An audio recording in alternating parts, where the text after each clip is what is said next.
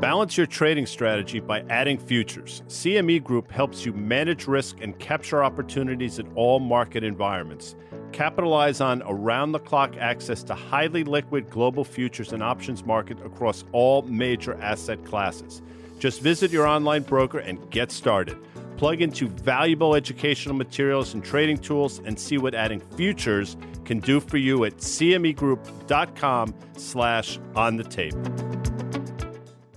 iConnections is the world's largest capital introduction platform in the alternative investment industry. iConnections' membership-only platform brings together the asset management community, providing allocators and managers with the opportunity to connect both physically and virtually. With an impressive network of over 4,000 allocators and 900 managers, their community oversees an astounding $48 trillion and $16 trillion in assets, respectively. iConnections is also the driving force behind the alternative investment industry's most renowned in-person events. We invite you to join iConnections at their upcoming event, Salt iConnections in New York, taking place on May 20th through the 21st at the Glass House in New York City. This two-day event is packed with one-on-one cap intro meetings and content. To explore more about iConnections events and gain access to their members-only platform, visit iConnections.io.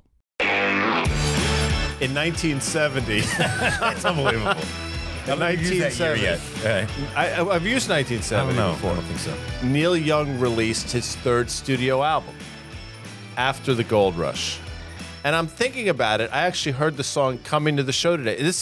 I'm not making this up. It's true. It happened. And I'm saying to myself, oh my God, over the last 48 hours, all I've heard about is this is the new gold rush. AI is the new gold rush. It's all happening right before our very eyes. Well, if you listen to the lyrics of Neil Young's song, strange things happen after the gold rush.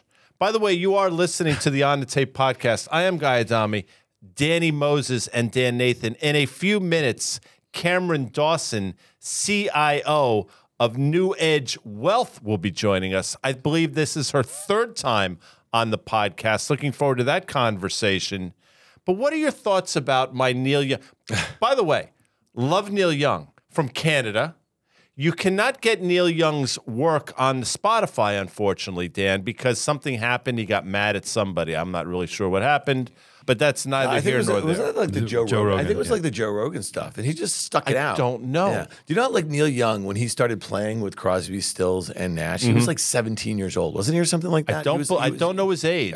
I think he's. Like, but he really rounded out that group. What are you kidding me? You don't start with an ode to Tina Turner, the queen of rock and roll. That's you true. walk in That's here true, guy. with Neil Young, and I will say, I can't sing. I cannot imitate, because no one can imitate Tina Turner, but nor should you try. I will say her song, What's Love Got to Do with It? Yes. I will say, What's Price Got to do with it? That's what I'm talking about. What's Price got to do with it? And here we are. Let's go right into it, Dan. So you weren't here last week. Congratulations on your Georgetown graduation and getting a raise, which I think that happens when you. It's amazing. Not a cheap school. None of them are. Okay, and I'm assuming no scholarship. Maybe it was okay. You make the right assumption. All right, so I'm right. There's no buy one Right. get one free at Georgia. It's not like Carvel on Wednesdays. Exactly. Wednesdays were Sundays at Carvel. But please, we talked last week. Dan and I had a conversation specifically about NVIDIA, and I said to Dan, similar to Netflix, I never would be short NVIDIA. I'm not dancing. I'm not long it, so I lose. I'm saying, because the macro is so strong, and I'm scared that they're going to talk about this AI, and good for them, they put up these numbers. If it goes from a $300 billion valuation to a $500 versus a $750 to a $950 billion valuation, what are we talking about here? And I'm not saying I go out in short, but I will say this. We've been drawing comparisons to various investment eras. This solidifies for me, and AI is here to stay, and it's great, and the internet was here to stay in 1999, 2000. But I specifically remember, and I will never compare Lucent and Nortel to Microsoft and any of these other companies, because those are real companies. Lucent and Nortel had debt on the balance sheet, all this stuff. But this whole fiber optic craze related to the internet build-out, related to broadband, related to hosting, web hosting, all this stuff that went on, the macro was always right. It was the micro and how you added up these valuations of the company journal that made no sense. So yes, there's chip demand for AI. Is it going to be permanently $11 billion a quarter for NVIDIA? They got this incremental $4 billion from what people thought for the second quarter. Good for them, right? They should get credit for that. But at some point, the big guys are ordering chips. they're going into the data centers, they're building up the stuff. It'll moderate. And then the reality will be, not for today, probably not for tomorrow, not for next week. Hold on. A lot of those companies, I'm not saying these companies are going to go bankrupt. What I'm saying is, I remember a report that if you took all the fiber optic cable that was being talked about at the time, it would wrap around the earth 10 times. Okay. That was kind of the denominator, so to speak, of this thing. So anyway, with that, it is what it is, and here we sit. But it's a great point, Danny, and I'll just say this. So think about how this is just, it's hit these chip makers, the demand, it's hit the markets as far as valuations, okay? So you tell me, if NVIDIA is the only one with this H100, what percent of that guidance that they just gave is double orders? For the balance of the year. I mean, like, it's actually kind of dangerous. So when you think about it, here's a company that was doing, let's say, on average last year, $6.5 billion in revenue a quarter. Now they have this new, and there are parts of their business that are moderating. Okay, so now it's data center. It's this advanced chip that they have that everybody wants, and they're, let's say, double, triple ordering. So at some point, 30% EPS growth and 30% earnings growth. Okay, so that's been ratcheted up here, but the stock right now, gaining $200 billion in market cap, is trading at the same valuation it was yesterday, now with these increases built into it. So what have they pulled forward? I mean, listen, I have been short. Now I've been doing it through puts, okay? And so good money after bad here. And so this is a bit of a trade, okay? And it's not going particularly well, but I just don't know how you can pile into this narrative right now, given everything that we know about the economy here, the slowing, what seems to be slowing, if you're just looking at the Shanghai Composite, what's going on in China right now, okay? So to me, I just don't, it doesn't seem like a good I don't think, I would say my pushback on that would be, this isn't about the economy. This is a blossoming area, right? It's a secular growth area. So to be fair, to defend, but I think you make a great point.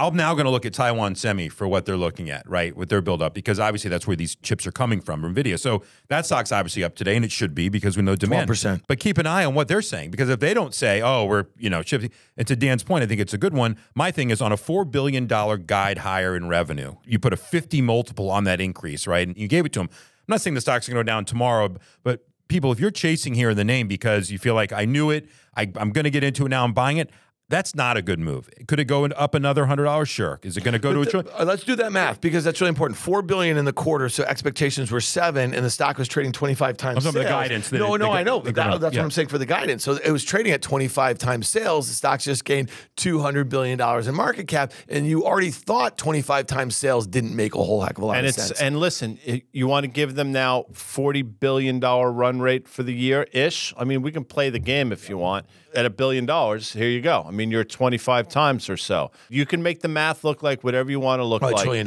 yeah. So here we are. But you can. But to be fair, if you want to start using the end of the year run rate on earnings, you could see a $10 run if you thought that these orders were going to continue. So let's do that. Let's say $10. Okay, so it's almost at 40 times earnings. Okay, that doesn't seem crazy, right? But this is going to be cyclical at some point. But right now it's secular. So I think it's a stay away for me personally. But what I would tell retail is there's a lot of other stocks which have a risk reward profile which are very different. And you can play the AI craze, like we just talked about, in Taiwan Semi or something, at a much cheaper way to play it. So. Yeah, but one last point. So today, in sympathy, Microsoft, who is a buyer of these chips, okay, is up 4%. Google, which is a buyer of these chips, is up 2%. And I think it's important. These are expensive chips. They're expensive build-outs, these data centers. The cost of compute for like the new services that they're going to be providing, okay, across their platforms is more expensive. There's no guarantee that this transforms Microsoft and Google's earnings picture anytime soon. You're pulling forward this across the entire trade at a time where these are the only stocks in the entire U.S. stock market that are really working. What incentive does NVIDIA have to give unrealistic guidance? I'm playing devil's advocate. They don't need to raise capital, right? Maybe you'll see insider sell. I don't know that. I'm saying there's no deal coming, right? So if they set themselves up for a credibility problem, which I'm not saying that they are or not, not being completely... It's just I don't know. I'll tell you this. If you listen to the call, which I know you do, you listen to all these, the enthusiasm coming out of their calls specifically, it's things that, I quite frankly haven't heard from any of these. I truly believe they think they're at the forefront of something special. And apparently they are. I think part of the problem is when there is something special out there, everybody runs to that. So the moat that they have, somebody said last night on Fast Money, it's 90% they have of the market. that's going to, by definition, will dwindle. More competition will come into the space. So maybe their moat is wide and deep now. That will diminish over time. AMD is up 10% today. It's up 50% from its lows this month. It gapped down 9% after its Q1 earnings, given the results and guidance that they had. So investors are going everywhere that they can, except one place. And I'm going to leave that one for you. Intel. It is Intel. But it's interesting. It's gained 50%. Like, think about that. After their report, AMD went from, I think, 90-ish down to 81 and change. And that report wasn't particularly good. The lifeline came in the form of that partnership with Microsoft, if you recall. Well, and so Microsoft, who's been ordering from NVIDIA, right? So think about this. All of a sudden they said, hey, listen, we need a second supplier here. We need AMD. So they whatever the joint venture that they're going to do in support, they're probably guaranteeing a certain amount of orders, which makes you think, though, at some point, a lot of these NVIDIA orders that might be priced out into the end of this year, they might go away, right? Because if AMD is this good second source, listen, again, I wouldn't buy it with your money, okay? I wouldn't buy it with my worst enemy's money right here. Is it going to tick $1 trillion? Probably. Yeah, it's going to ring a bell up there or something like that. We've never had a semiconductor company trade with $1 trillion market cap, trade at 25 times sales, unless they are doing something that is totally different than has ever been accomplished in the 70, 80-year history of the semiconductor business. I don't know, man. It's a great company. And, I think Scott McNealy from Sun Microsystems back in it 23, 24 years ago, I mean, there was a huge valuation put on the back of that stock. And I think he tried to explain to investors how the math just didn't line up in terms of what the expectations were. And at a certain point, math does matter. But it's a great story. It's a great company. But the excitement around chips, AI, this sector, I think is masking some of the bigger problems. Earlier this week, you heard Jamie Dimon say, get ready for 6 or 7% rates for the foreseeable future. Danny, you talk about this all the time. Short-term rates are telling a really ominous story. Now, the S&P is still 41.55. This is the same level it was, I want to say, this time or early April. So, yes, we've gone up. We've gone down. We get right back where we started from. Bulls are getting chopped up. I think bears are getting chopped up without question. How does it resolve itself? I think valuations matter, and I do think the economy is slowing, and I do think rates are going to stay higher for longer. And you have seen a pretty significant move higher in both 2-year and 10-year rates. And, oh, by the way, that 2s10s yield curve, which I think got down to about 40 basis points, that seems to be widening as well. So all these things to be concerned about are still there. They have not gone away. They have not abated. The last thing you just said is the most important. I was actually looking at that. We're back to 70 basis points, I think, on the 210, because the inherent view is that if the 2-year keeps going up, it's going to slow things down. That we know. So you just said it's ominous. I would look at it different way. It leads to bad things, but it's not ominous because people believe there's a potential for a soft landing. Now, we know there's tons of macro funds which are, going long and short rates literally on a daily basis, trying to time this debt ceiling issue, right? Trying to time what the Fed's going to do. And all that matters is that the market has been trading, ex-NVIDIA for a second, completely on Fed fund futures, 1,000%. We were at 25% chance of a hike in June a week ago, even 4 days ago. We're now at 50-50 of what's going to happen in June. The rate cuts keep getting pushed out. What's going to happen? That's fine if you believe that we are going to have a soft landing. But do not extract a name like NVIDIA, which is in a secular growth area, to the market. Because what Jamie Dimon said at the annual meeting, right, was it's kind of the hard assets, real tangible assets are probably overvalued. Look what PacWest just did. I'll bring it up right now. So no one paid attention. They sold $2.6 billion worth of construction loans for $2.4 billion to a company, Kennedy Wilson. Ironically, Kennedy Wilson it's a $2.2 billion company. At one point was Vinnie Porter and I at Seawolf was one of our largest holders. It's a great company, right? It's a multifamily real estate. They have all the stuff all over, mainly West Coast. Stock hasn't done particularly well. But we talked about a few weeks ago that Blackstone getting involved, that the non-banks would start to rescue the banks, and it's actually happening. My point is that, Jamie Dimon's point is that there's so many of those assets that are out there that are real economy stuff that's actually happening.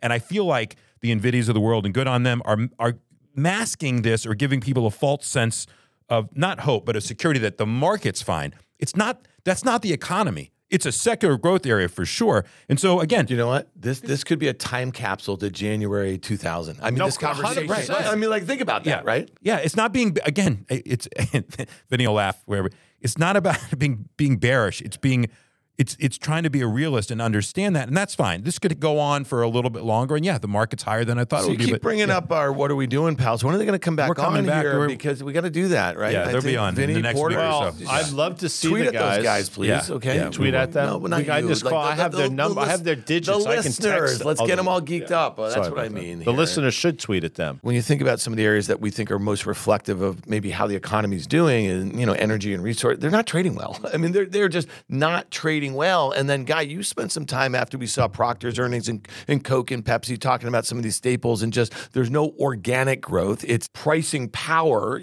Which is going away, by the way. Well, did you see how the consumer staple stocks have dropped like a lug in the last week and a half or so? Look at Walmart, right? And I say it's priced to perfect. Stock's kind of languished here. The stock's expensive, right? But they told you what's happening in the real economy. It's happening. I mean, you can hide in Walmart, it's fine, but it's expensive. So that's a name that's a staple name, right? Period. End of story. Pays a dividend, buys back stock. It's fine. But if that's what's telling me what's going on in the economy, Dan, to your point, how do I kind of extrapolate? Throw in the Saudi oil minister basically warning short ouchies. Warning. He said they're going to have ouchies right, or something like that. Right, exactly. Warning you, don't do it. Don't go short oil because they're coming. And that's, I think, I don't know exactly. Please don't at me. I think the OPEC meeting is either next week or the week after. It's coming to a theater near you, and they're going to ram it up our collective asses without question. Yes, crude oil has gone nowhere, but I think crude's about to get back on its horse. We'll see what that means for energy stocks. But to your point, Dan, they haven't traded particularly well either. And some of these commodities we don't talk about, steel, copper, iron ore, all these different things. That's exactly right. Getting whacked. Right. If this was really a soft landing, really being priced, it was really all those things would be acting better.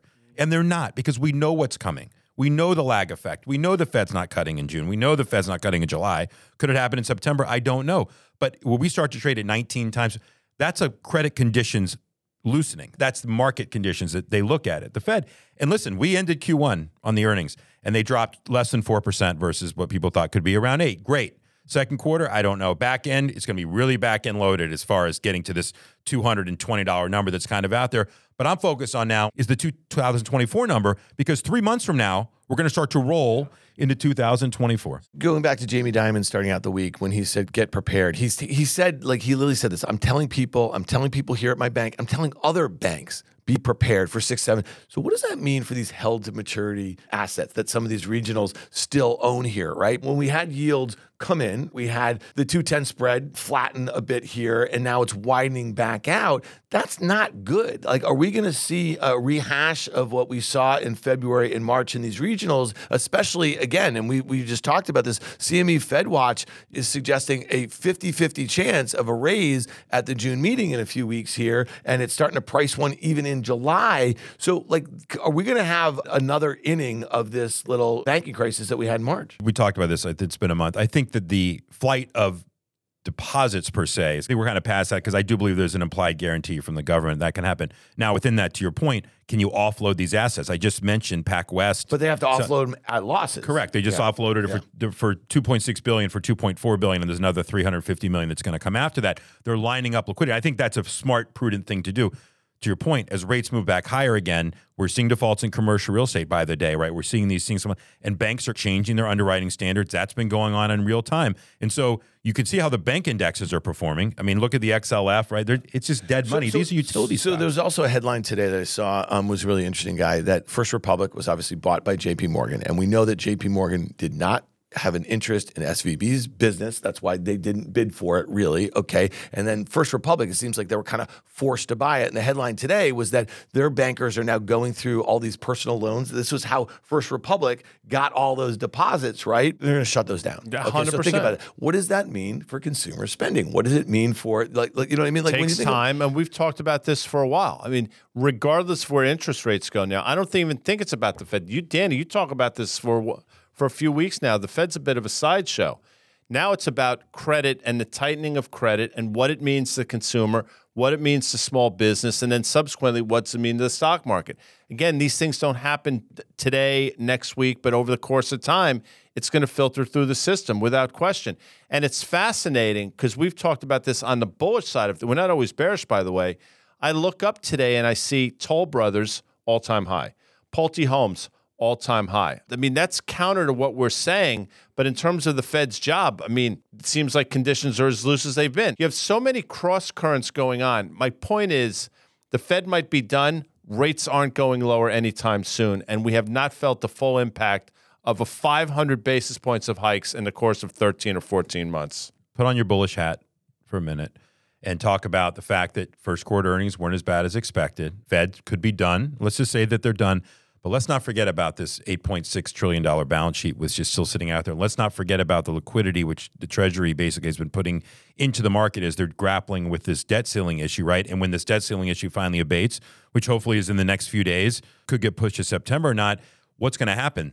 That's going to roil the markets. You talk about rates. I think that's part of the anticipation. The rates moving higher is they're going to issue a lot of treasuries coming to the market because they need to fund the government, and that's been on hold for now. So that's sucking liquidity basically out of the market. As rates move higher again, Guy, on a risk-adjusted basis, and I look at bonds versus stocks or risk-free return versus potential return from stocks, to me, it's a no-brainer. Now, there's value stocks being left for dead right now, which are not participating. Those are buys, right? You know, they are. I don't have a list of them in front of me. I tried buying one a couple weeks ago, PayPal after results, and it was not particularly good. It's making new 52-week lows. I mean, like, so the stuff, I'm literally short the stuff that is literally up 25%, skipping $100 billion in market cap at a clip here. And then I try to buy things. We talked about, I think, PayPal after its results. There's pressure on margins, you know, some transaction volume slowing down, this, that, or whatever. But look at today. Square, PayPal, Bill.com, they're making new 52-week lows. They can't, like literally people are tripping over each over to sell them. I puked it out. I try to trade with limits. I either trade with limits when I do it with stocks, or I define my risk as I did with NVIDIA with puts, but it doesn't feel particularly good to have one thing going one way, one going the other. And what do you want from me, Guy? Do you play poker, Danny? Oh, I do.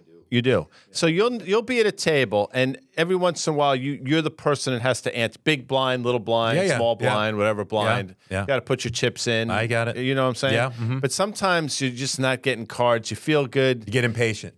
Yeah. But then what do you do when you get? Sometimes you just got to get up from the table. Yep. Your chips are still there, so.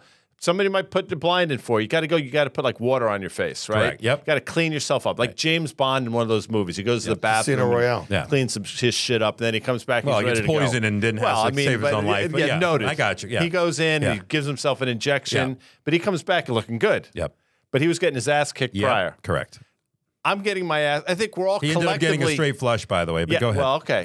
Yeah. In that movie, though, he got more than his ass kicked. Yeah. He did. Is it Remember that time? scene with the Yeah, I chair? do. Of course. Oh, that hurt. Not. Is that an NVIDIA chair? Is that an NVIDIA chair? That might be the NVIDIA chair. Oh my God. That put him that messed him up for a while. All right, where are you No going with kids, this? no Go back kids. to your poker Is reference. this the point where Am I playing with 2-7 offsuit in this market? Are we Yes. getting What- are we getting up from the table? We dousing our faces with some water, and are we coming back ready to go? Because second half is upon. We're gonna wake up next week. It's the second half of the year. It's June, baby. There's been several times where I felt like So you're feeling hold this on. way. There's been several times in this market where I felt I had pocket jacks, maybe queens, not kings or aces, No, but pocket jacks jacks. or queens where I felt and the flop had a king come out on and it, then you know but I you're still dead. felt like, I got this thing, right? Let me go buy some S&P puts, and it wasn't. The river was a 2, and he had 2 king, and he had a full house, and I got screwed, and the whole thing. Did you just Couldn't turn see it this coming. into this douchey all-in podcast? No, Is that what you no, just did? no, Is that what you just no, did? not I- by the way, I think you I will did. take them doing on in a that. poker game, all those guys. That's fine. I don't even know those But guys. and let me tell you a story about it. I played in the World Series of Poker No, years you ago. did not. Yes, talk about being impatient. So I make it through day one. You got I'm through day actually- one? Hold on, I'm chip leader at the table. Stop not it. at the table, not at the thing. How many times did you do Your this? chip leader Go to at your day table. 2. Go what? I go to day 2. Hold on. Go to day 2.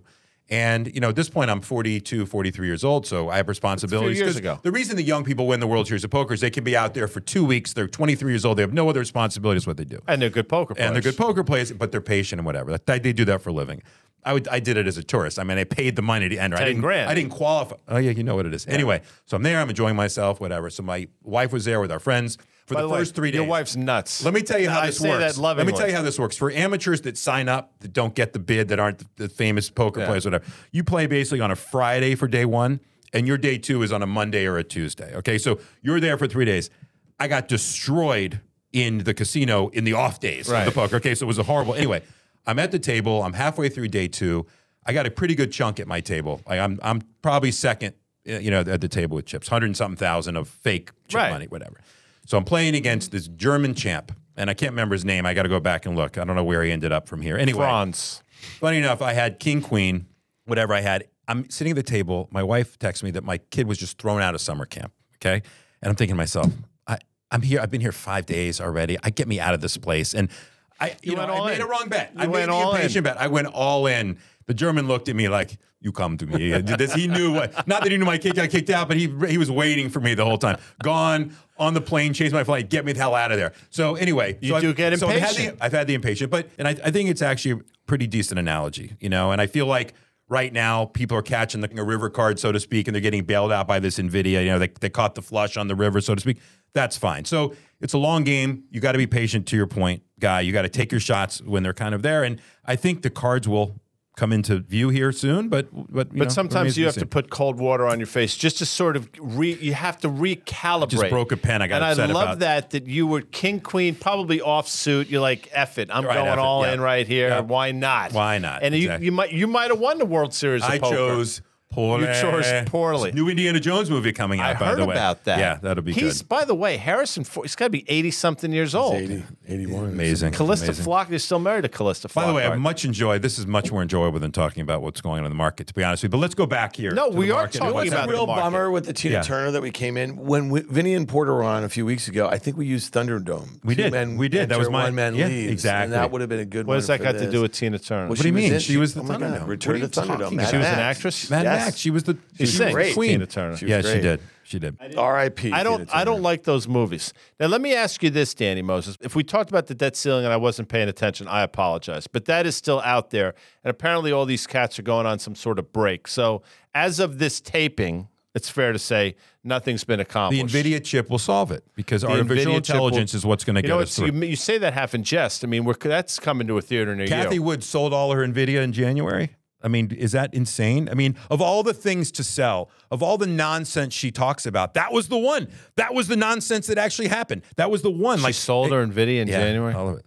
Anyway, you can't make it up. I mean, yeah, she's playing pocket twos there. So we have Cameron coming on. Cameron Dawson. After this, we have a great conversation. New Edge Wealth. We also have, I think some of our listeners have heard us kind of make fun of, we have Stephen Rafis, who's on our team here at Risk Versa Media. He's also on the PLL Cannons. That is the Premier Lacrosse League. They just dropped some info about Some the big news, yeah. Each team now has a city associated Well, they with it. haven't chosen the cities yet. They have with them, not but they're gonna- chosen the They're going to cities do yet. that. Paul Rabel, who's the founder of the league, president of the league, he's going to be on Fast Money tonight Wow. with us. That would be Thursday as we're recording. But we also, Guy and I sat down. Sure we did. With the aforementioned Stephen Rafis. We had a little preview of the Division I lacrosse Final Four that's taking place this weekend in Philadelphia. And we're going to just run a few minutes of that clip. And then if you want to watch the whole video of it, we did a video. It's going to be on our Risk Versa Media YouTube page. We have our own YouTube So we're page. gonna have- Subscribe to that. Yeah, and smash the Smash the shit out of the like button. So stick around for our conversation with Stephen Rafis, preview Division I lacrosse tournament this weekend, Final Four, and then also he gives us a preview of the PLL Sure he season. does. He's going to what do they call it, training camp or something Training like camp. that? They all go next to week. Albany, New York, I believe. That's right, and then the league, it starts. All the after players that. together. So They're like in a bubble. We had a great convo with him. I like Steven. All right, so I've always liked stick Steven. around for that. Stick around for that. And stick around for this because I got a question for Danny Moses. Are you surprised that gold has not traded better given everything that's going on? Given the way rates have moved, given all this unrest politically, some of the noise we're hearing. I mean, we didn't even talk about China, China, Micron, NVIDIA talking about the potential upheaval that would happen if we had this trade war. All these different things nobody seems to care about. Gold market is sold off, I wouldn't say significantly, but it's pulled back a little bit Yeah, here. we talked Thoughts? last week. I think any pullback is a buying opportunity, and I think we're sitting at 1940 or 1950 here. We got as high as 2050, 2060, so it's off roughly $100 here, and it's obvious why it's down. It's down because the soft landing may happen, and the Fed's not going to be cutting. And literally, Fed Fund futures lined up with gold. You can see it. I want to go back to the comment that Dan made about Square and PayPal, and I talk about this all the time about institutional positioning, specifically long-only mutual fund positioning. They have to make a choice in their technology allocation, if they want to overweight technology or underweight it, and then what names to own.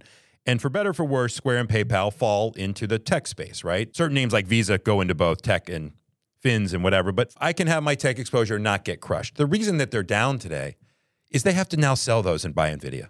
They have to now sell those and buy Microsoft. And this has been part of this thing. And you will get opportunities, people out there in these names like PayPal. I don't know about Square as much, PayPal. So to me, I think people have to understand that dynamic of what's going on in the marketplace and how truly powerful that is.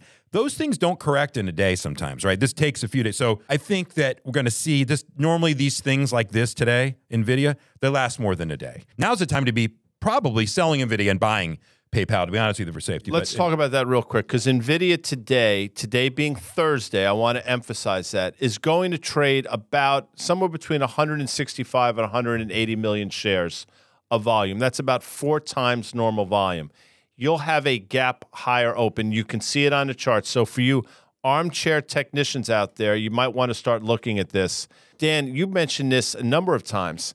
There was no short interest of any significance whatsoever in NVIDIA. So it's not like this move is people covering shorts. It's what Danny's saying. This move is people racing into a stock, a great company, but we believe to be an overvalued company. Now, saying that, I've thought that for a while.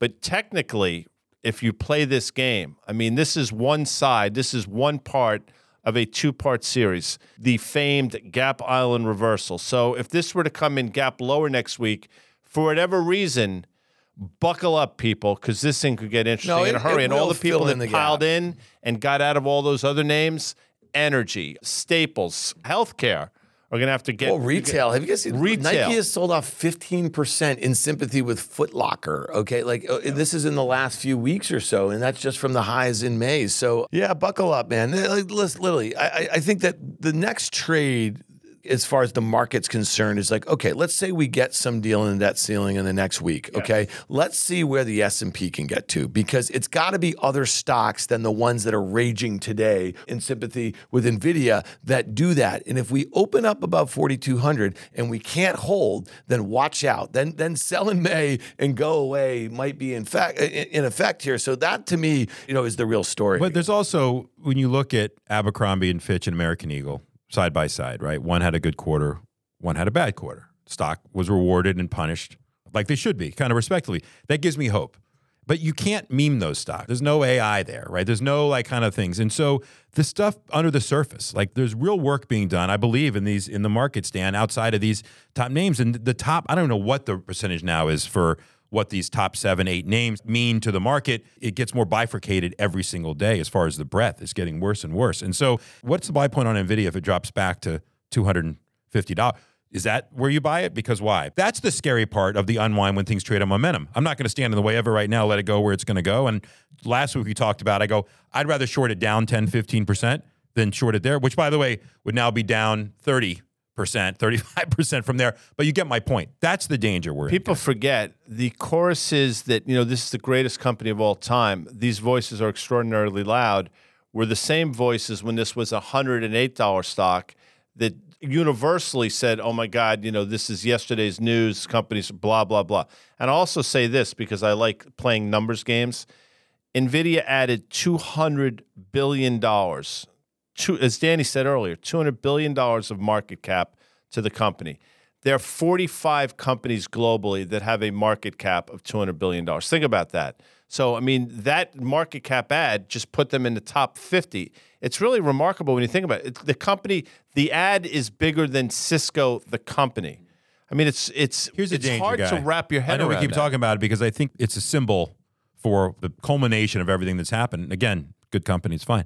It just reinforced people's belief. I knew it. If you're a retail broker and you had your clients in it, you knew it. They're not selling now. It's going to take a lot for them to sell. But who's the incremental buyer, to your point, Guy, at these prices? I just mentioned that, certain funds are going to have to rotate and pick a name because they've missed out on. Who is the incremental buyer here at these levels, at this valuation? It is what it is. And I wish we could talk about other things. We can, but this is what's most important right now because it's been such a focal point and it's representing this sector that is green shoots, right? And it's great. AI, as a growth sector, I think it's great. And you have real companies that are backing it and real companies, the Microsofts and the Googles of the Well, world it's not are a actually sector. doing. I mean, that's It the is, one but thing. it is, but it's, no. it's What a I'm saying secular is play within technology. right. That's all. But that's what technology is. There's new technologies that bubble up. They disrupt old technologies. The actual players that benefit it, if you want to call them a sector, they're very shallow. But the way technology is dispersed along these different platform companies and then work themselves into other industries, that's the trade. And I get it. But I'll just tell you this. I mean, like, we're far away from realizing that in EPS terms. All right. Well, listen, I think we kind of beat that horse to death. No, but it was a good conversation, as you would say. It's great seeing both of you IRL. By the way, beat that horse. So, I gave my Preakness pick last week, and I don't like 5-2, 2-1 horses. My horse You don't play chalk. came in, he ended up going off at 4-1, but lost by literally half a nose. But it did pay. So I said win, place, show. It returned $5 Why to are you place yelling and at me? $2.80 to show. Why Because you came at me on the Derby. I did not come at Wait till you. the Belmont. I'm going to nail this thing. I did not come at you. I'm going to nail this How thing. many? Okay, we don't know the answer. Given what just transpired, Could be 4 horses. I was going to just Honestly, say. I don't even know. I think there might be 5 horses in the Belmont. Right. No one likes to run a mile and a half if you No, don't have nor to. do I. Right. Nor do these horses, apparently.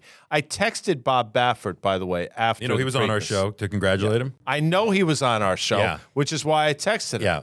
I said it was, listen, I know an emotional day for you. Right. Lost a because horse. he lost a horse earlier in that meet. By the way, Jack Wolf owned a piece of that horse. Starlight Racing owns a piece of that. I saw the group those. that owned it. They were all they were like dancing around. Former SAC guy, right? I believe Saul owned a piece. They were called the Avengers. So it was a lot of owners that ended up buying a piece The of that thing. Avengers? The Avengers. Yeah, they own that thing. So. That's pretty lame, by the way. They may want to think about another name. When we come back, our conversation with Cameron Dawson, CIO of New Edge Wealth.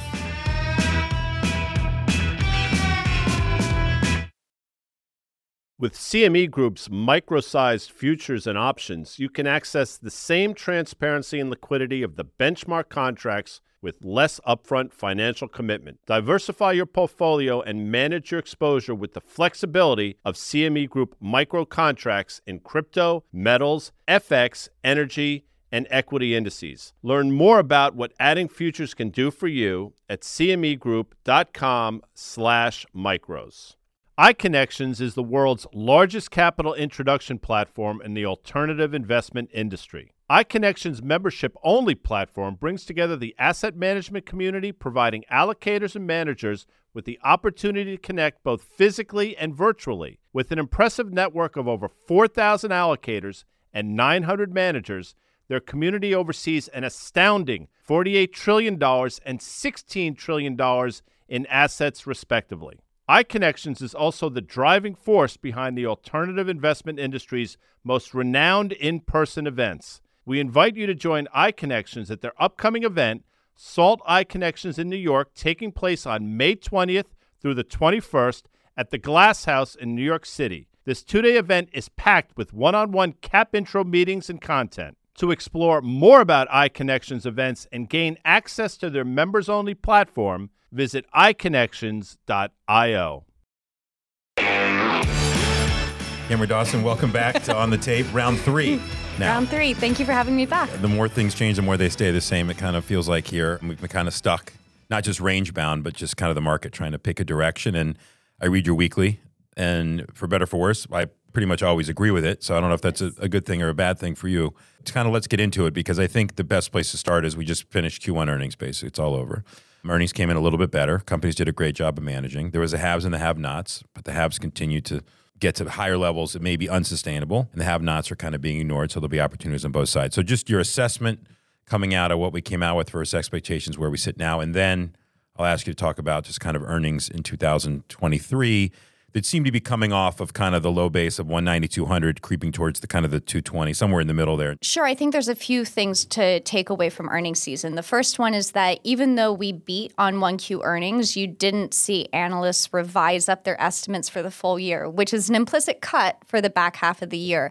So it's interesting that you did not see this optimism bleed into the later parts of the quarters, which likely already reflected that the later quarters in this year had a big ramp in recovery in earnings already priced in. You have 9% growth already marked down for the fourth quarter of 23, and then another 9 to 10% growth for the full year of 2024. So that optimism wasn't increased. It wasn't tempered. It's been about the same. The other thing that is interesting from earnings season is that, yes, some names did have full year estimates revised up. Warren Pies on Twitter posted a chart back a couple days ago showing that just like the market breadth from a price standpoint has been really narrow, market breadth from an earnings revision standpoint has also been very narrow. So only the top 10 stocks within the index drove the entirety of the revisions higher, while the remainder 490 in the S&P 500 just sort of dwindled and have continuously revising lower. The last point to make on earnings season is one that's really interesting if you're a cyclical investor, which is that you saw big upside surprises to a lot of cyclical names, your Cats, your Deeres of the world, machinery, of course. There's other cyclical parts of the market like semiconductors. That's a bit of a different animal, mostly on today. But that what you saw is price reactions from a lot of these cyclical companies exposed to global growth was really weak and negative. So you raise earnings and your stock goes down. That tells you that the market has already priced in the entirety of the good news and that it's no longer willing to put a peak valuation on a peak earnings number. And so, yes, global growth can continue. Yes, there's potential for further upside revisions. But what you'll start seeing is those multiples start to get whittled down.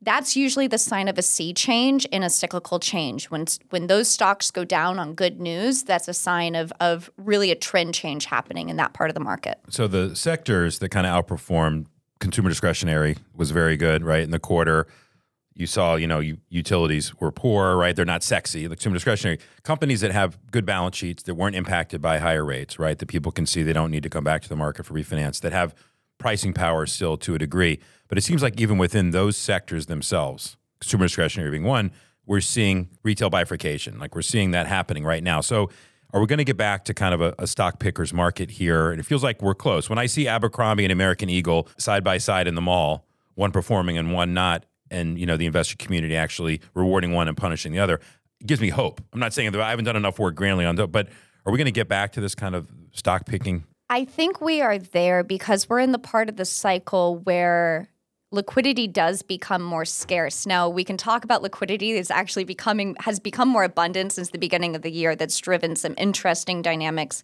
in markets. But when you get late cycle and cost of funds goes higher, availability of funds go higher, bank credit tightens, that does have a tendency to separate the men from the boys. That is the Warren Buffett proverbial tide going out. And so that's why we typically do see fading breadth at the end of market cycles, because you start seeing only the strong ones really able to keep up. I think you could even do it from an index level basis, which is look at how weak small caps have been. So we've seen small caps continue to underperform, and the takeaway from that part of the market is to remember that 40% of them are unprofitable, and they have more floating rate debt exposure than large cap, much more floating rate debt exposure, and a lot more absolute debt. So what that means is that they're more sensitive to higher interest rates, which is why even though we have all of this optimism in certain pockets of the market, small caps just sit out completely because they are still going to be the ones that truly feel the impact of softening economy, higher interest rates, and the potential for further economic uncertainty ahead. So you mentioned liquidity, and you've written about it in your weekly piece here a little bit. Talk to us a little bit about that, because I think it has something to do with what happened in March with the regional banks, right? But it seems like that increased liquidity went into 10 stocks, not bank stocks, right? Not regional bank stocks either. It went into the 10 biggest names in the entire market. And if you look at the outperformance of the NASDAQ off the lows in early March versus, let's say, the S&P 500, it's really noticeable. Yeah, I'd like to take you back to December of 2018. That was the birth of the big tech rally that took us through the end of 2021. And what happened in December of 2018 is that you saw a peak in real interest rates. Real interest rates were about 1%. And then over the course of the Fed pivot in 2019, and then the double down in the face of COVID and the continued easing policy throughout 2021, you saw real interest rates go to negative 1%. That drove a massive, huge rally in growth stock valuations. So there's been a strong relationship between growth stocks and valuations, the PE multiples, and real interest rates, an inverse correlation. So high real interest rates, bad for growth stocks. Should be until 2023. 2023, we've seen real interest rates go back to their highs. They're now at about 1.5%, and yet growth stock valuations are up 8 or 10% year to date. So what gives? How could growth stocks be trading at valuation levels that are now back to pandemic level bubble areas? So we are above the 2019, early 2020 peak. We're back in that bubbly territory. I think it's liquidity. And I think the source of the liquidity, and this is really backed up by incredible work that Dan Clifton has done over at Strategas, where he's created a liquidity basket of stocks and created a liquidity index to say, look, there's a strong relationship here to show that growth stocks, the NASDAQ, long duration names, speculative names all benefit when liquidity is becoming more abundant. But how could liquidity be becoming more abundant if the Fed's raising interest rates? They're effectively putting their foot on the gas and the brake at the same time. The source of this liquidity is coming from three important areas. The first one you mentioned, which is the response by the Fed to the banking issues. So opening up these lending facilities, and that increased the Fed balance sheet. They reclassified some of that, so now it's not impacting the balance sheet. But you do have the big repo facilities that are being used. That effectively adds liquidity. Probably the most important one, though, is the Treasury General account. And it shouldn't be lost on people that the last time we had an unexplained growth rally was in the summer of 2021, which also was the last time we were going into a debt ceiling, and we had a big drawdown of the Treasury General account. So what the TGA is a cash balance for the Fed. For the Treasury. And it's held at the New York Fed. When the Treasury spends money, what you have is it spends money, it goes into people's bank accounts, into reserves. And usually what happens is they issue debt, which sops up that liquidity.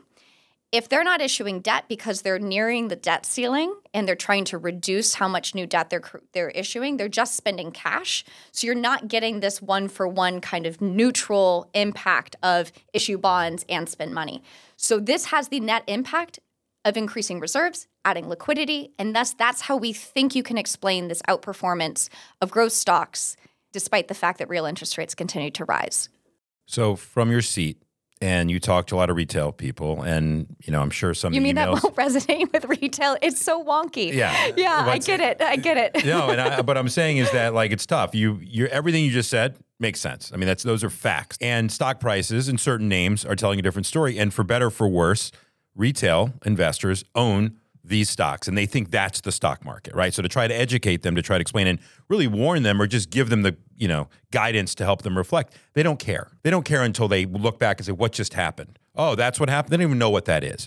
So how do you dumb it down to people? I know exactly what you're talking about. Believe me, it hasn't paid to understand the plumbing, the system for a long time, because for 13 years, all they did was print. And in hindsight, why even do fundamental analysis when the Fed's printing, right? So how do you guide these investors and just say, and I'll talk, right before we came on here, we were talking about NVIDIA in general. We'll just use that as an example of a name that's in the news today, Dan. And the market cap today went from $750 billion to $950 billion, roughly. It'll be the biggest one-day move of all time. It'll exceed Apple's move from last year. So the incremental purchase of the stock from here, and I would argue if it had been at a $200 billion market cap, and I'm not long or short, I'm $200 billion market cap, would it have gone to $400 billion today? Would it? My point is, there's no basis for valuation. So how do you tell people? How do you kind of guide them or warn them or help them to understand? Because you're not going to talk anyone out of it, because he just got positive reinforcement. Yeah, it does build on itself. And I think that there's a few things to keep in mind.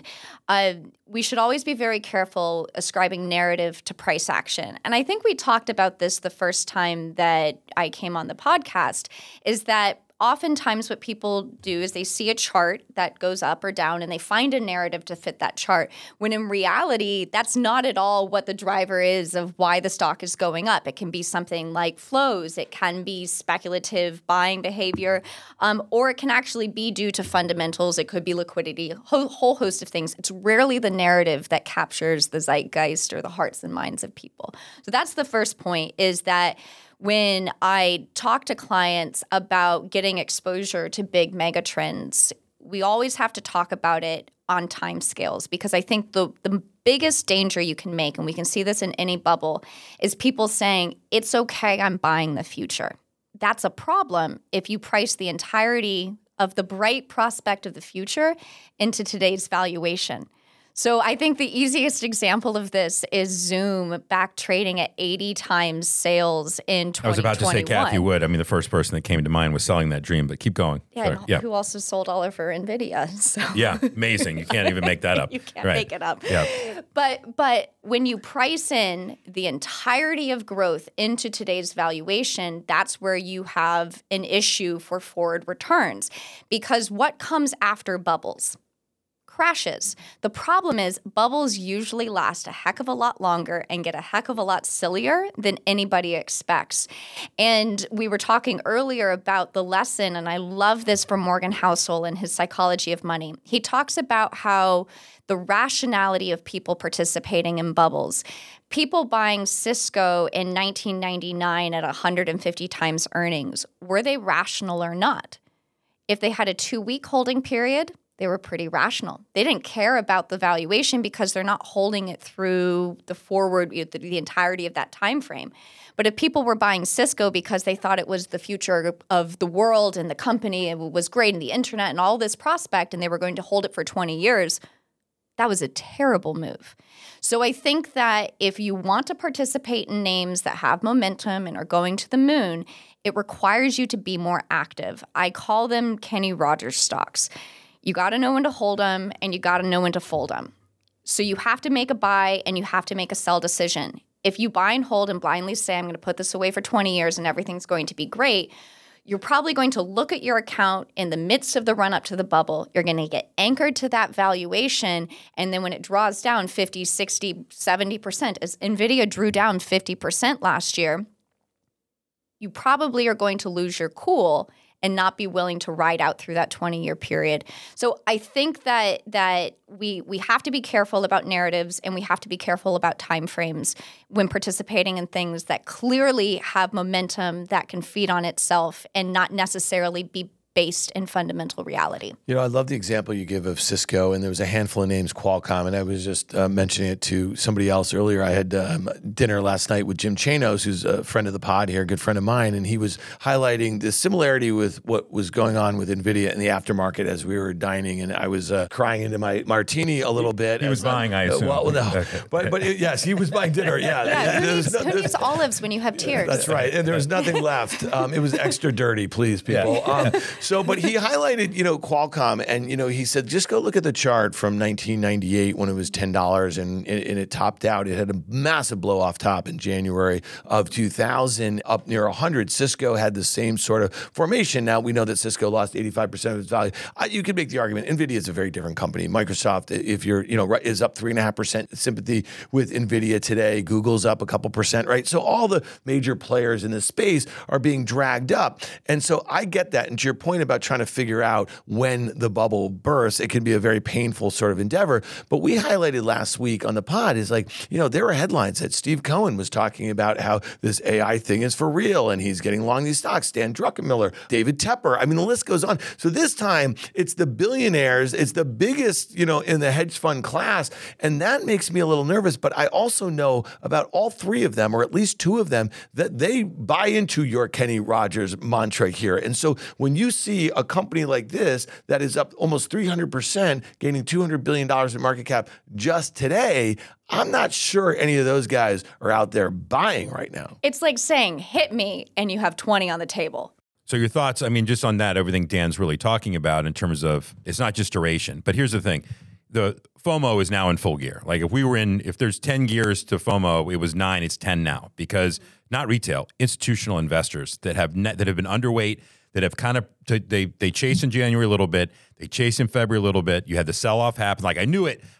Now they have no choice, because as we get to the end of the second quarter and their numbers are going to be in the lower quartile or wherever they're going to be, they're screwed. So their risk reward now is to pile in to these names. And so I worked in that business. I mean, I understand, and they're going to hold their nose and they're going to do it. And it's probably last in, first out in terms of what this is going to be.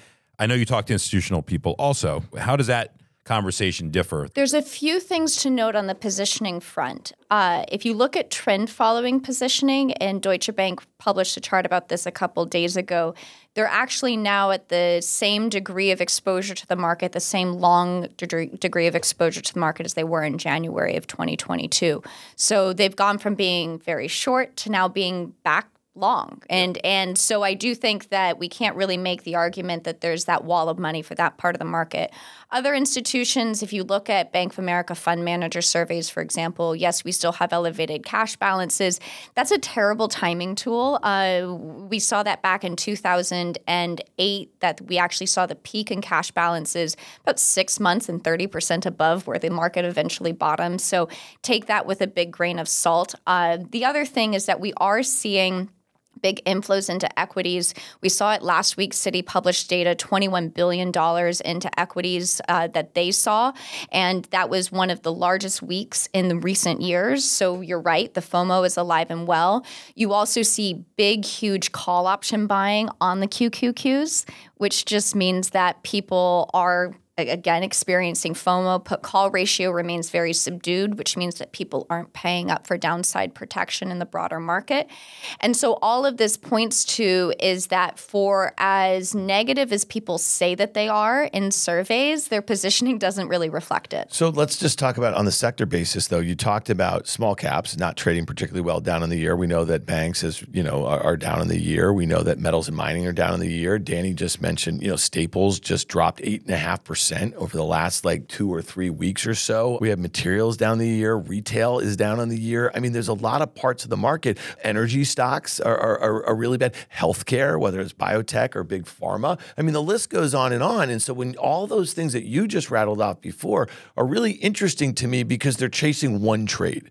Right? They're tracing the trade that you said has an origin in Christmas Eve of 2018, right? When the Fed pivoted in a way. And that was the start of this thing. And then, we did have that quick drawdown in 2020, right? But then it was all of those names that reignited that bubble in a way. So to me, it's just it feels like the underpinning of the stock market are very reflective of what is likely to happen as far as the economic reality here in the U.S. And we haven't even talked about China yet, right? And have you seen what the Shanghai Composite has done in the last week or so? And so to me, I think back to that Q1 GDP print in China, 4.5%. They were doing nearly 7% pre-pandemic. It feels like everything is screaming that we are going to have this slowdown, that the consensus for S&P earnings is still too high. And I'm just curious, how do you square that in a way? Because something's got to give sooner or later. Either all the stuff that's been really weak is going to start to reflect an economy that's maybe about to turn up, or we're going to have all the things that are powering the major indices, right? They're going to turn down. Well, and it's so interesting because the technicals, if you were just looking at the charts, you wouldn't buy any of those things that you mentioned that you look at the materials, you look at the energy names, the trends have deteriorated significantly. Look at copper breaking down, right, as a sign of potential for weaker growth. And then you go, okay, where are the places where I can actually buy good trends? If I'm just buying on technicals, and it's all those areas that we're going are extended. You know what's the best chart in the market, though? The SMH, the SOX, the semiconductor index. It really is. It literally and when you look at the breakout today on the back of NVIDIA up 25% in Taiwan Semi, its two biggest components up 11%. If I didn't know anything, and a lot of you guys who listen to me each week probably say, "Oh, you don't know anything." But if I didn't know anything was going on, I'd buy that chart right now. The SMH. And it's funny because the technical analyst in me is would say just buy the momentum and ride it. Then the fundamental analyst says no, this is so extended. And I feel like it's like Christina Aguilera and Genie in a Bottle, where she says, my head is saying let's go and my heart is saying no. Like, well, what do you do when the only parts of the market are essentially defying a reality of what could be a future weakening. We have to remember semiconductor stocks are extremely, extremely cyclical. And so if you have a recession, and I understand inventories are low today because we've already seen a big drawdown from all the pandemic disruptions, but you're not actually pricing in any kind of recessionary scenarios, nor are you pricing in a recession scenario into the broad S&P, as we talked about earlier with big earnings ramps. So eventually the gap has to close, just like eventually the gap has to close in the bond market, meaning that the Fed can't keep going out and saying higher for longer, and the bond market can't keep ignoring the fact that the Fed doesn't seem very eager to cut interest rates. And it's incredible how quickly we have seen the pricing of the next couple of months change in the probabilities. 2 weeks ago, we were pricing in the probability of a slight cut in June. Now we're pricing in a 45% probability of a hike in June and a 40% probability of a hike in July to capture that possibility of a skip. This bond market is still so whipsawy, it's probably still illiquid in some ways. The volatility is unprecedented. And so if all of these things can't be right at once, something will have to either catch up, meaning that you'll have to see other stocks catch up to the message that a handful of stocks are telling us, or that handful of stocks will have to catch down to the other 490 names. Quick one. Okay, so CME FedWatch tool has, to your point, about a 50% probability of a June hike. That was 24% a week ago. The two-year yield is at 4.5%. That at the start of this month got as low as 3.6%. So you talk about liquidity, and you're like, what the hell is going on? How did this shift so dramatically in such a short period of time? It's funny because I was talking with Scott Wapner last week on Closing Bell, and we were talking about the probability of a hike in June. And I said, I think it's a 50-50 chance. And he practically fell off the chair. He's like, what are you even saying? I said, because look, the data's coming in better, and the data is not supportive of them backing off. And the Fed is concerned about inflation coming back. And yes, we've already known. People are talking about disinflation of goods prices. That started in January of 2022.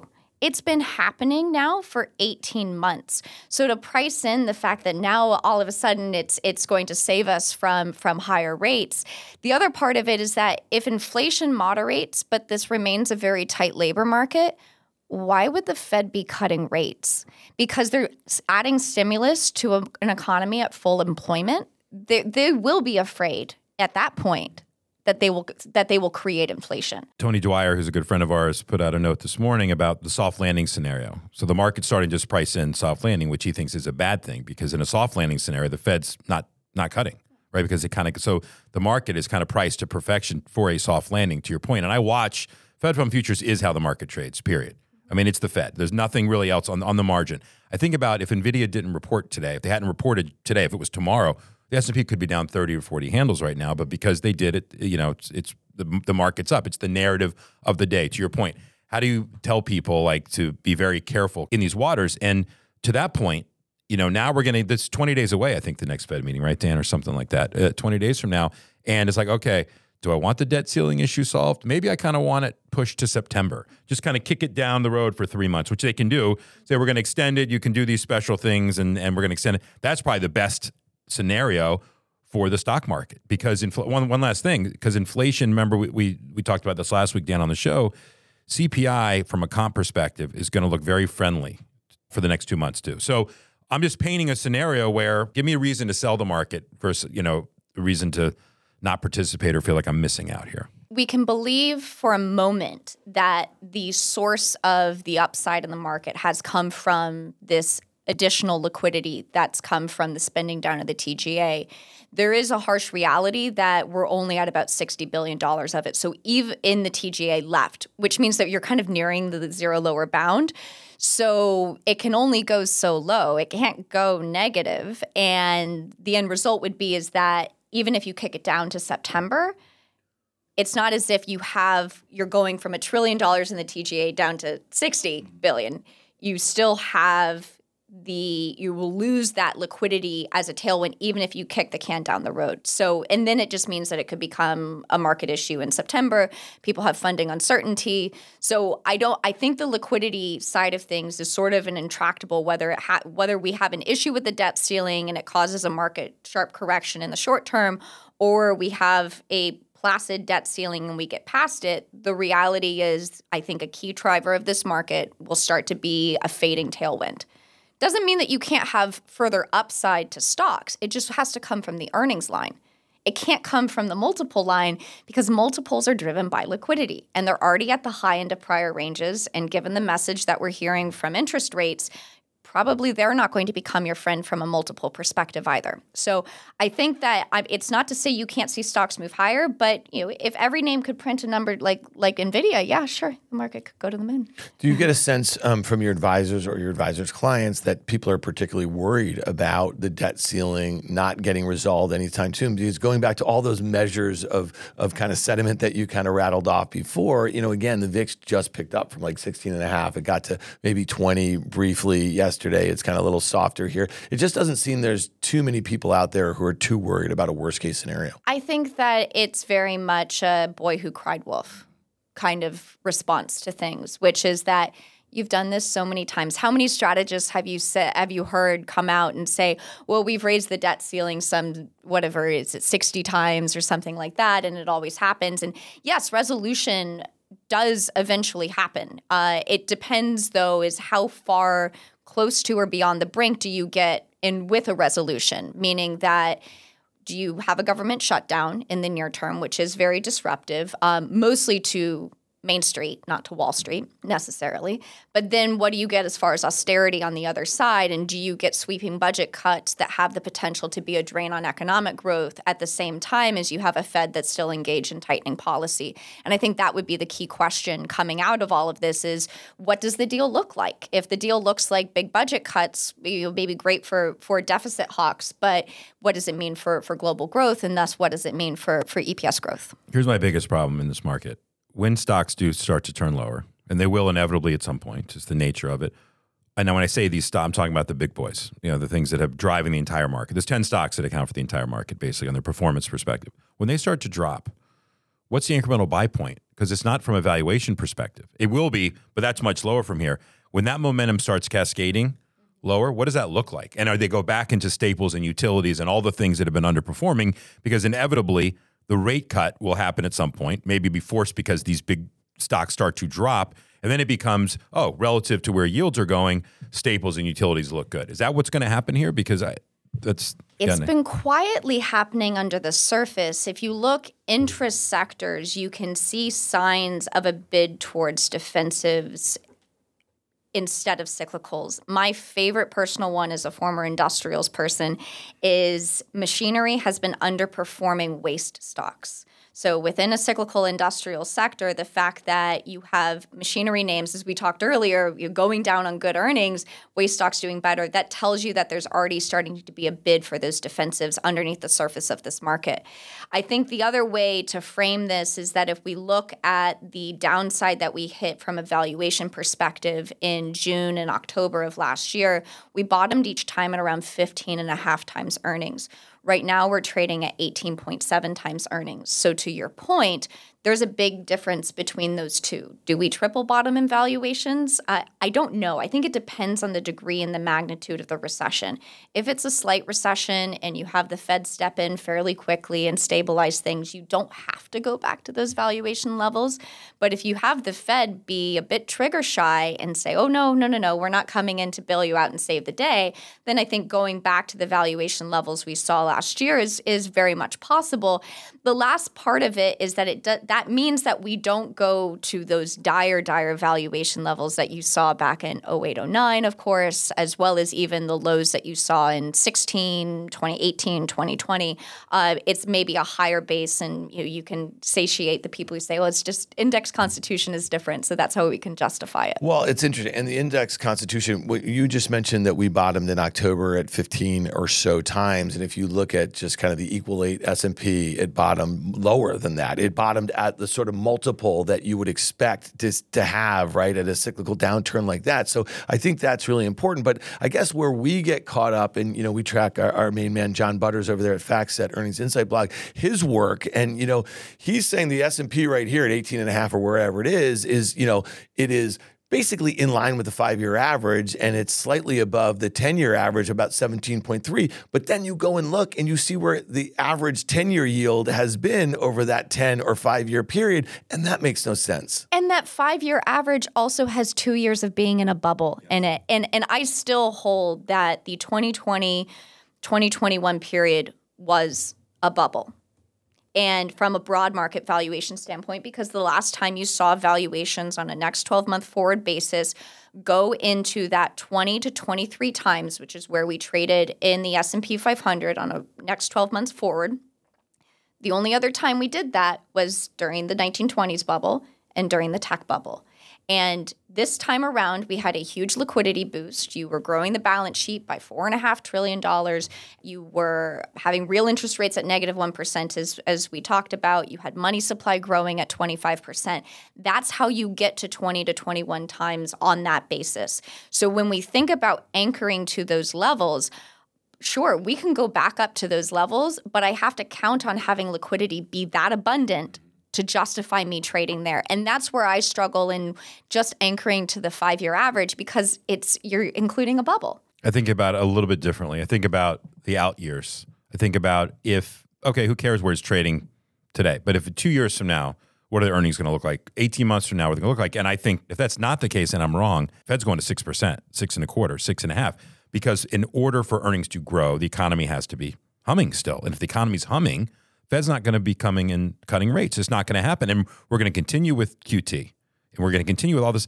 And it doesn't matter right now. I guess my level of frustration has been, and the 3 times you've been here, each time, and that goes back to last year, I thought, here we go. We're right at the, no, seriously. And, I'm like Tippi Hedren from the Birds. No. Wherever I go, the Birds come. I'm in the same camp you are. I'm like, the next time we see you, we're going to be talking about, but again, I think people paint us, and when I say us, guy who's with us, and I'll paint you and Dan, it's not being bearish, it's being a realist. And try to being realist, it just comes across as bear because that's what the market's giving us right now. And yeah, I'll miss out on all of this. I'll miss out on the chase. I'm willing to miss out on it because I'm not going to be the craps table and spread out on 4, 5, 6, 8, 9, 10, pass line comebacks all over the place, full odds, and go out. I'm taking them down right now, off the 4, off the 6, off. I'm taking things off right now, and I'll live with that. You know why? Because I can go get 5% risk-free.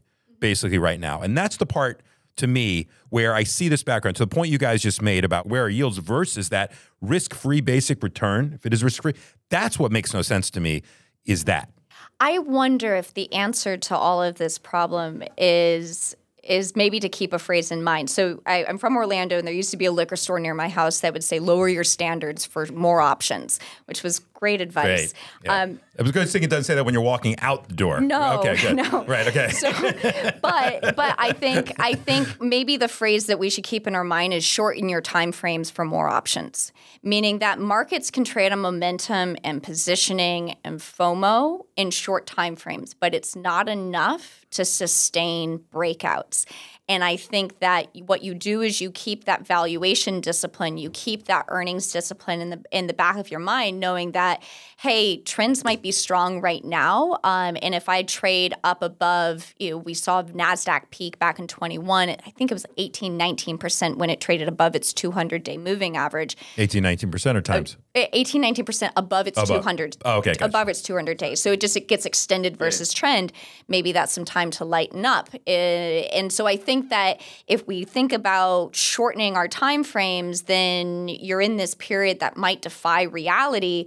And you can participate, but knowing that you have a negative volatility alert, you probably should pay very close mind to that. All right, 3 times the charm here, Danny. I think so. I think the 4th time is going to be the charm. 4th time is going to be. Hopefully, like you and I will be right by then. Right? How's that? No, but how much you want to bet the market's still going to be at 4,100? Oh, exactly. I think it's been at 41. Killing us here a little bit. I mean, listen.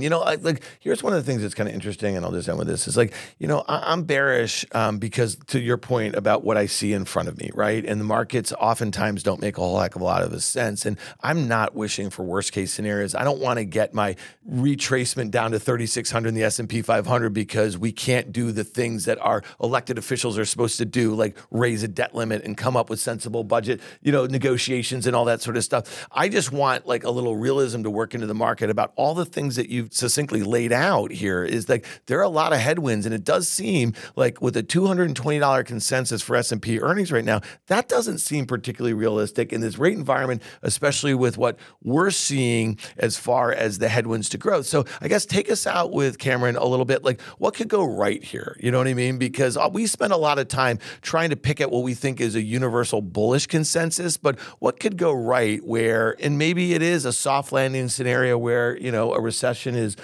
Danny's like, I don't even know. I can't wait to hear the answer. Yeah, no, I want to know. What could go right?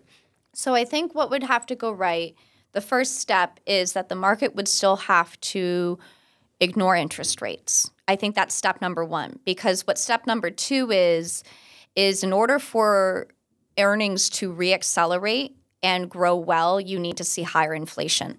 Inflation is very, very good for corporate earnings because corporate earnings are nominal. So nominal meaning that it's not a real number. It benefits from inflation. And when inflation is high, it gives companies pricing power. That was the source of the earnings beat this quarter. If you look at consumer names, they go, oh yeah, we still raised price and consumers accepted it because inflation's still high. So if you saw inflation stay high, that drives strong top-line growth, that drives strong incremental margins, and that would then allow you to have margins rebound back up to those pandemic level highs, which I think they were over-earning because of inflation and because of pricing power. But if you have inflation coming back, then that can continue. I would say, though, the caveat and catch in all of this is that at $243 a share baked in for 2024, you already have margins going back up to those pandemic level valuations. So to your point, Danny, is that there is potential that because of the over-earning in this inflation dynamic, if it really does abate, if inflation slows, then you could see earnings kind of flattish and sort of just grow into the reality that they over-earned during the COVID era, and that pricing power is going to go back to the time of kind of the great stagnation. So that's the bull case. Higher inflation drives higher earnings growth, but it requires then that the market continues to ignore interest rates because that's the scenario where the Fed stays very tight and continues to raise rates. All right, well, as we kick off Memorial Day, have a great summer. We will see you probably here right after Labor Day. We'll talk about the summer. We'll talk about where the market was. I have a feeling the fourth time's a charm. This time we'll be coming back with a look back and see what happened here, which I think, unfortunately, for a lot of people, I think you're going to be correct. But we'll see what happens. But Cameron, thanks for coming on. Thank you so appreciate much. it. My only goal for the summer is to be tanner than all three of you. That might be tough in my case. But Well, you better lower your expectations if that's what you're doing. All right, Cameron Dawson, thanks for coming back. Thank you. When we come back, a snippet of our conversation with premier lacrosse player Stephen Rafis.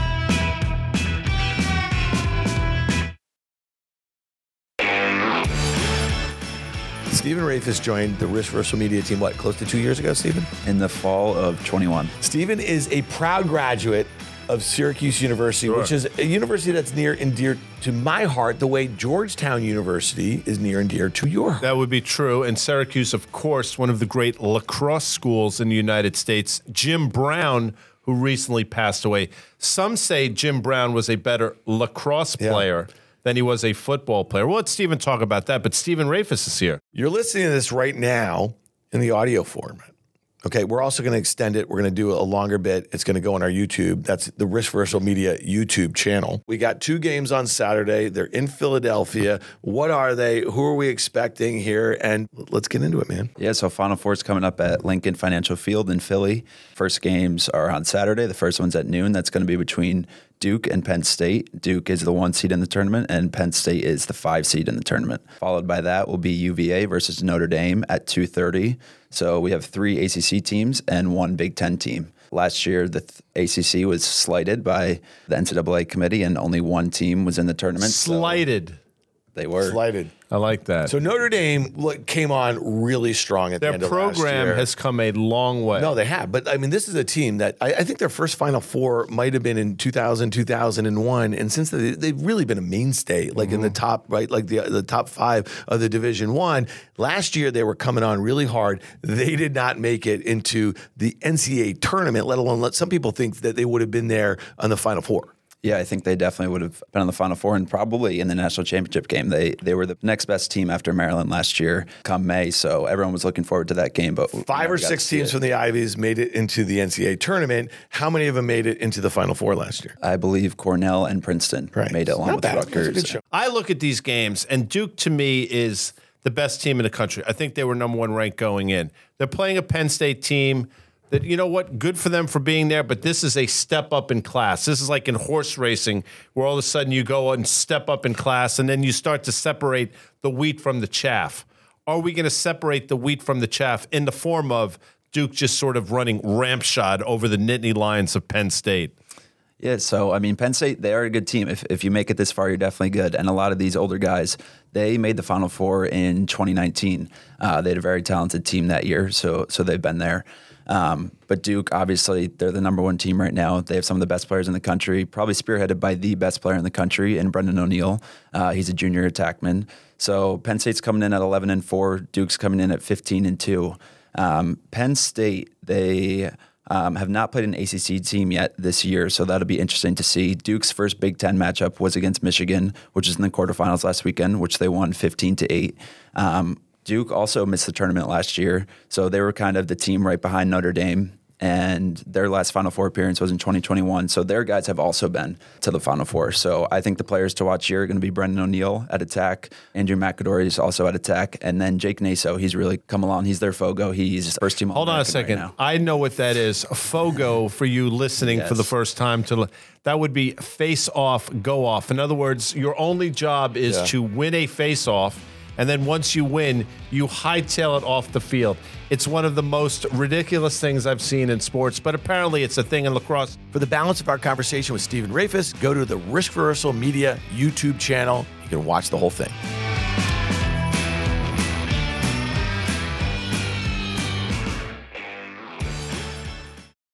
Thanks again to our presenting sponsors, CME Group, iConnections, and FactSet. If you like what you heard, make sure you hit follow and leave us a review. It helps other people find the show, and we also want to hear from you. Email us at contact@riskreversal.com. Derivatives are not suitable for all investors and involve the risk of losing more than the amount originally deposited and any profit you might have made. This communication is not a recommendation or offer to buy, sell, or retain any specific investment or service.